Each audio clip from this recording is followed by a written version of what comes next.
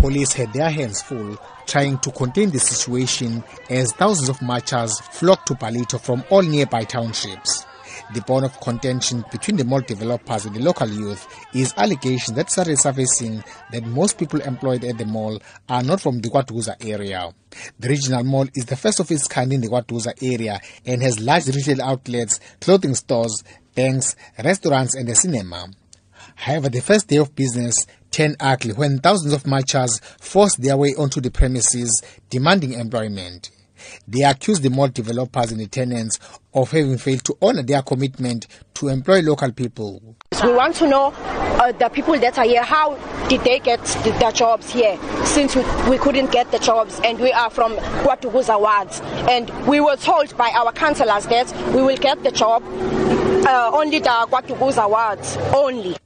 ANC Youth Provincial Secretary Sabelo, who led the march, accused the developers of having failed to ensure that ownership of the mall is inclusive of black people. We want young people to be employed.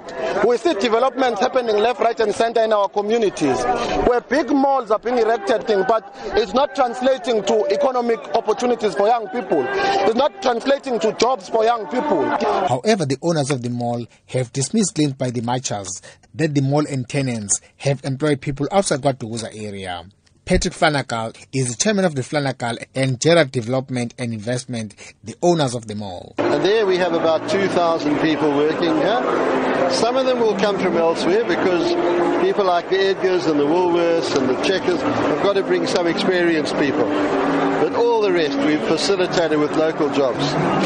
We've got artworks in the centre, all done by township artists. Because of the unemployment, there's an expectation that is raised for jobs. Mayor Ricardo Mthembu said the mall will bring much needed revenue in the form of rates while also creating jobs for thousands of local people. The marchers gave the developers 14 days to respond to their demands.